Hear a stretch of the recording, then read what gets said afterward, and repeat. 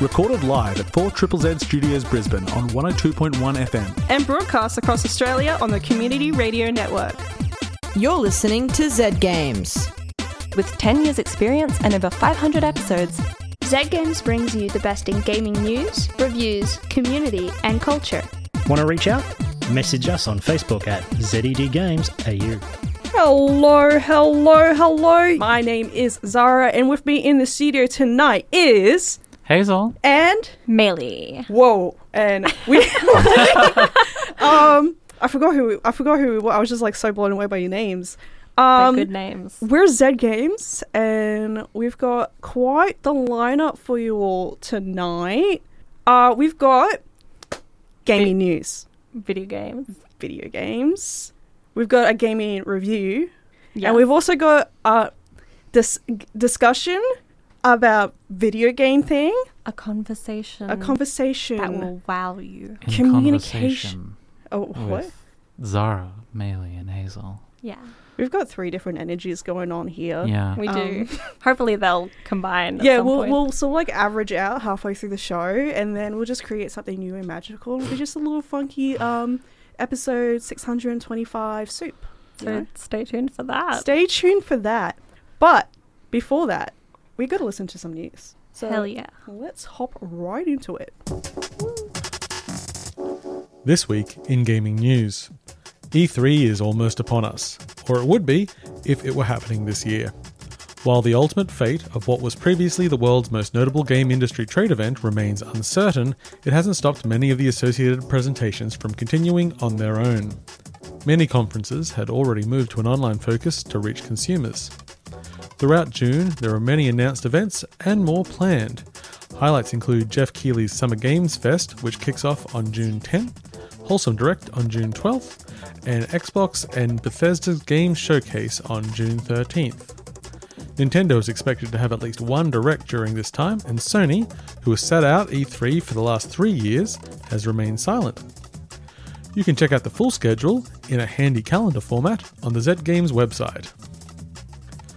Quality assurance workers at Activision Blizzard-owned Raven Software have successfully unionized and formed the Game Workers Alliance, a first for a US-based AAA studio. While the department is small, it represents a major win in the fight towards unionization in the industry. The National Labor Relations Board also found merit in the complaint that Activision Blizzard had tried to interfere with those in the company looking to unionize and had threatened employees that they cannot talk about or communicate about wages, hours, and working conditions. The push to unionize came after the California Department of Fair Employment and Housing filed a lawsuit against Activision Blizzard last year regarding a culture of sexual harassment and toxicity. On May 23rd, Take-Two completed its acquisition of Zynga for $12.7 billion. Take-Two chairman and CEO Strauss Zelnick remarked on the acquisition. "We are thrilled to complete our combination with Zynga, which is a pivotal step to increase exponentially our net bookings from mobile, the fastest growing segment in interactive entertainment, while also providing us with substantial cost synergies and revenue opportunities."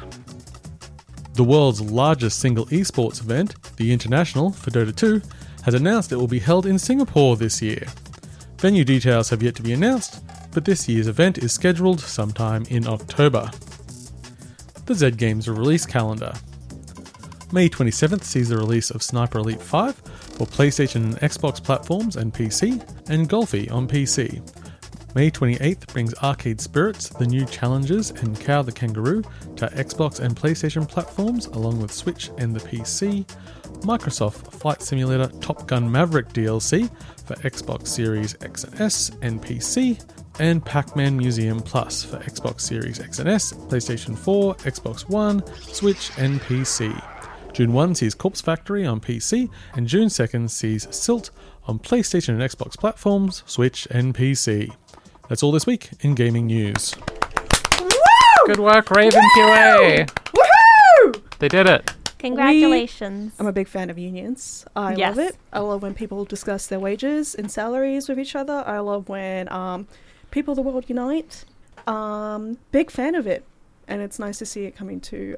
Union's good. It was really good following the story and seeing, like, the Raven executives like trying to mess with them so bad, and then they just file an NLRB complaint about it and get immediately destroyed. It's very satisfying. But like as the chimp said in that movie with the monkeys, apes strong together. Planet of the Apes? That's the one. I don't watch movies. I'm too busy playing video games. In that situation, QA is strong together. Unions, the apes, and Blizzard is people? Look, I really didn't think this. Anyway, through. not E3. Not E3. First of all, I love that like we don't need E3 anymore, We didn't need it. Them. We didn't need it. No. The E3 was within us all along. It's just true. I mean, really, it was just a room with a stage. Yeah, actually. They just gave us a room with a stage in it. And now we were like... we can have, 10 different rooms. We can have 10... This is really great for the room and stage economy. No, it's actually... No. Co-rooming. That sounds good, but what if you want to be in 2 rooms at the same time? Then it's a nightmare. Teleport, Maylee. I can't do that. Stop rubbing it in my face. Not everyone's omnipotent. Well, look, you gotta just try harder.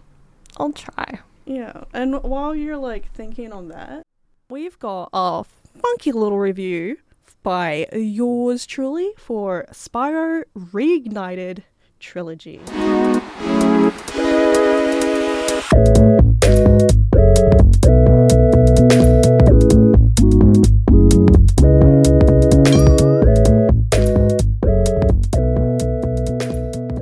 Ganasty Gnorc has developed a spell that turns gemstones into warriors, and he's just been gravely insulted.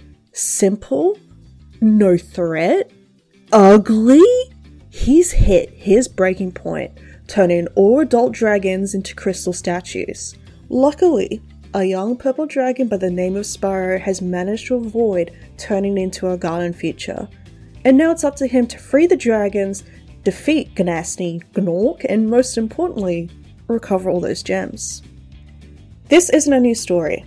In fact, the first 3 adventures our favourite little purple dragon went through 20 plus years ago has been remastered and spruced up, while keeping to the original stories, maintaining that original gameplay, and even keeping the same lines and voice actor, Tom Kenny, who voiced Spyro all those years ago. I'll be taking a bit more of a comparison approach for this review and talk about the changes they did make. I have been hurt by some remasters before. Remember Ratchet & Clank? But when I booted up Spyro Reignited on my birthday during my birthday party, I was delighted, relieved, and felt like I was reliving that magic I first experienced when I was a wee little tyke all those years ago, when I would beg my neighbours to let me play on their PlayStation. Spyro Reignited Trilogy is a major revamp of Spyro the Dragon, Spyro 2 Ripto's Rage, and Spyro Uri the Dragon, and they made nearly every attempt to remain as faithful to the originals as possible, maintaining every level's design and layout. Obviously, the biggest change is its look. In my opinion, the original games hold up pretty well. A nice clear design will do that, it reads well, and it included some features that were quite revolutionary at the time. But that first game did come out 24 years ago. Minimal polygons, tiny textures, they pushed that old PlayStation to its limit, but we are at the point now where you can count the pores on faces on a 4K television. But they didn't take that let's make it look hyper-realistic approach, with highly detailed scales and every strand of fur rendered out. They took the approach that feels true to the original games. Everything is modelled beautifully, the proportions and style just feels like an evolution of the original intent. Everything is bright and colourful and vibrant. The animations are full of personality and are just a lot of fun to watch. One of my favourite things about the original games is how hard they push those polygons, and the charm and effort of that is translated here. All the dragons now have these wonderfully unique and detailed designs, even if they were only seen for a few moments. And the original developers from Insomniac worked closely with Toys for Bob in a collaborative approach that made sure that Spyro felt right, and it shows. There are also a few quality of life improvements, such as the controls getting updated. Spyro feels a bit smoother to control, but we're also able to control the camera with the right analog stick. And some of the features that were introduced in the second and third games are available throughout the entire trilogy, like skill points. They also did make some changes to some enemy designs. Semi-automatic weapons are now paintball guns, and some problematic elements were changed. These are things I didn't notice initially until I decided to replay the original games to see how much they did change, and it was definitely necessary. Didn't affect gameplay, that's for sure. They also included a feature where Sparks, Spyro's dragonfly friend, could hone in on the nearest gem. You want to know why they added this? Because it's so hard to see gems in Reignited. There's grass now where there was once flat ground, and there's gems just hide in there. And the gems don't have that distinctive glint that would allow you to see gems on the other side of the level, even if the gems itself were called out. It was quite frustrating to run around for hours trying to 100% these games before finding out about this feature. But look, gameplay is still almost identical to the original games, so much so that when I was struggling with the treetops decades after I had experienced my first rage quit because of these levels, I was able to use the original footage that someone had recorded solving that level and follow it exactly. This also applied to other painful levels. Trouble with the trolley, eh? I've mentioned that the story and even the voice lines have been left unchanged. And Spyro's original voice actor returned to voice Spyro here. There is a significant improvement in how the lines are delivered, including what seems to be the addition of a pop filter. And it's a lot of fun to hear Spyro's original voice actor show off his improvement in skill and delivery. However, because those lines are unchanged, you can hear more clearly how limited they were originally. There's only so much game you could put into a game back then. It's not a bad thing, and I don't think I would have wanted them to change the lines, especially not drastically. It's just a bit awkward sounding at times.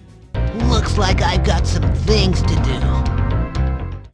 Looks like I've got some things to do. The music is the same but redone to just add more complexity to it, including adding dynamic music that becomes bassier with more drums when Spyro is sprinting around, and then smoothly returns to normal when Spyro is just doing his thing. I spent about a week playing through the games, rushing out of bed in the morning to park myself in front of the TV with a cup of tea. And while preparing for this review, I've also been playing through the original games, to see how much they changed. And I think it's a testament to the love and the care they had for the series that it was treated so respectfully. They didn't make changes to the voice lines, the roles characters had, or any story changes.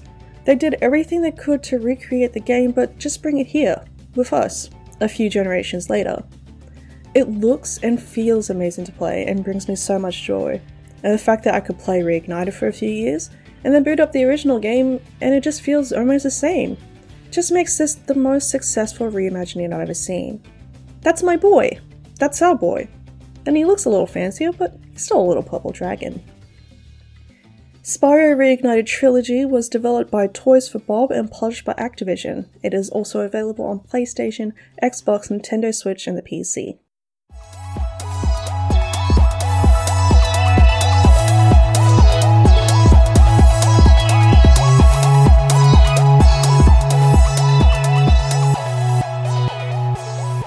Thank you, past me.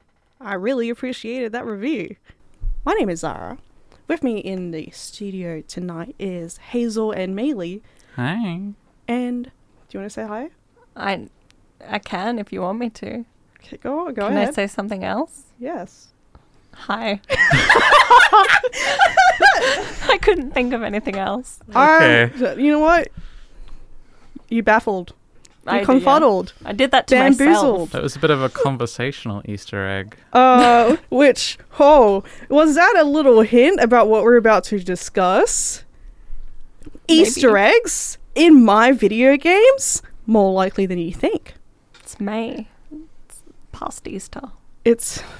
Okay, alright. Yeah, I know, but I still got We hot should cross have done buns this in my That freezer. makes it all the more special to find Easter eggs. Because they've been there for a month or more. I have no concept of time, actually. Thankfully it's been cold. They wouldn't have melted. Alright, you two, I'm hungry. I don't want to talk about Easter eggs. I want to talk about Easter eggs. So someone tell me an Easter egg from a video game. Hazel. Well, in Hideo Kojima's Metal Gear Solid franchise, there are many Easter eggs. A lot of them involve playing around with like the hardware of the PlayStation. Mm-hmm. And in Metal Gear Solid 3, there's a boss. His name is The End. And he's a very old man in a wheelchair, but he's also the world's greatest sniper. And his name is The End. His name is The End. All of the bosses are called the something. In Metal Gear Solid 3, it's a very conceptual game. The End, he's a very old man in a wheelchair. He's also the world's greatest sniper. So your boss fight with him mostly consists of like trying to creep from like cover to cover through this open area, dodging his sniper shots as you go until eventually you can get past him. Yeah. But if you don't do that, if you instead stop, pause the game, turn your console off, and wait about 3 weeks and turn it back on, he dies of old age. Oh my god. And you can just walk through the level.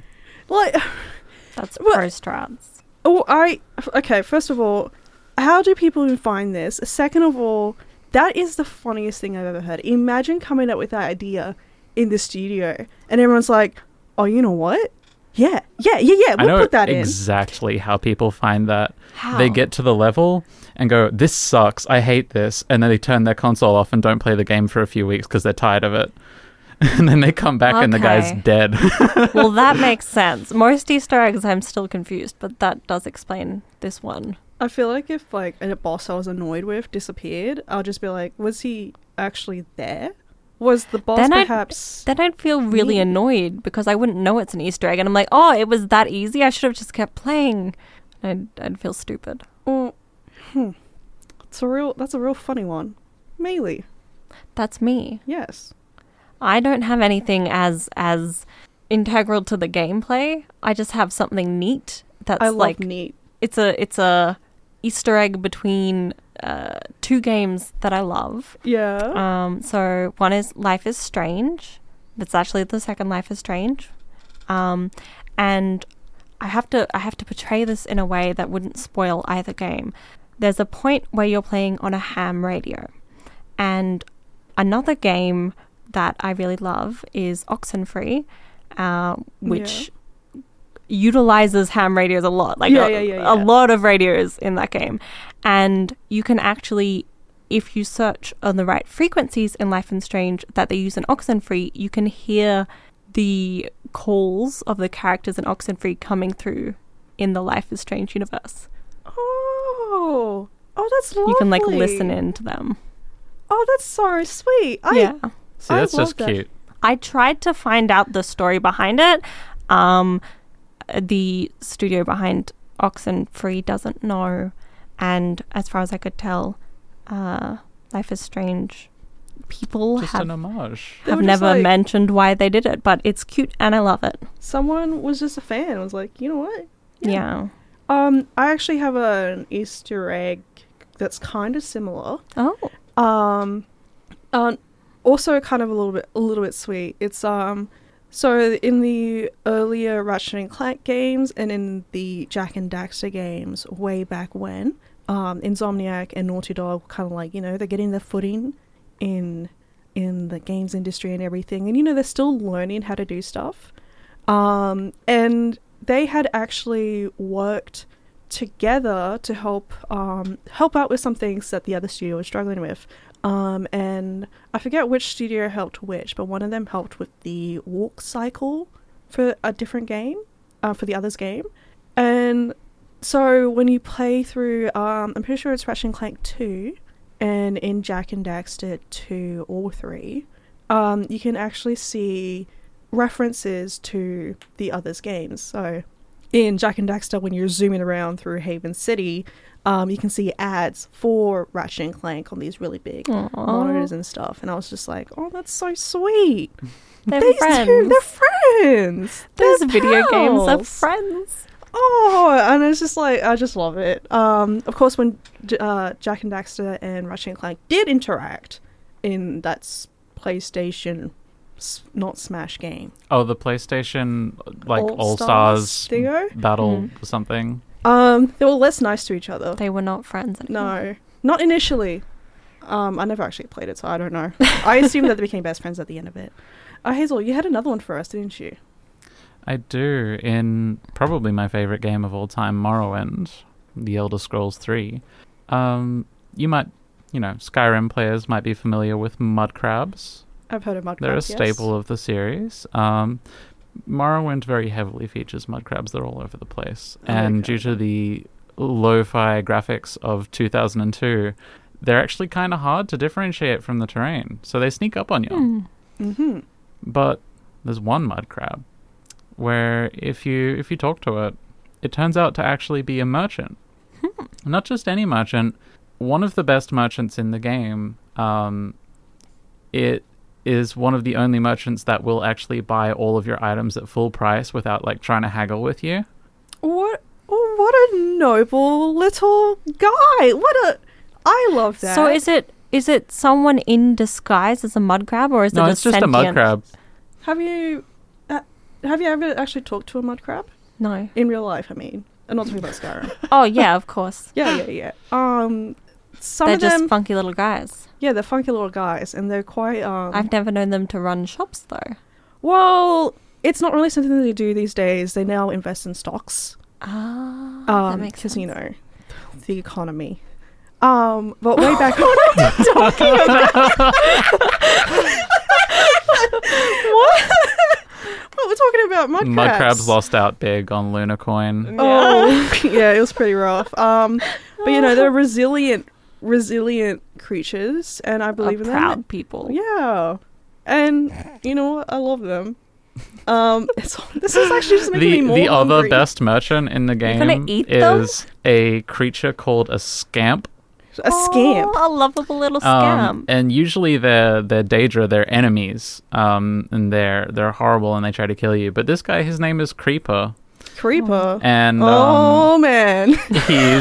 he just hangs out in a house, and he's one of the best merchants in the game because he'll buy all your stuff at really good prices.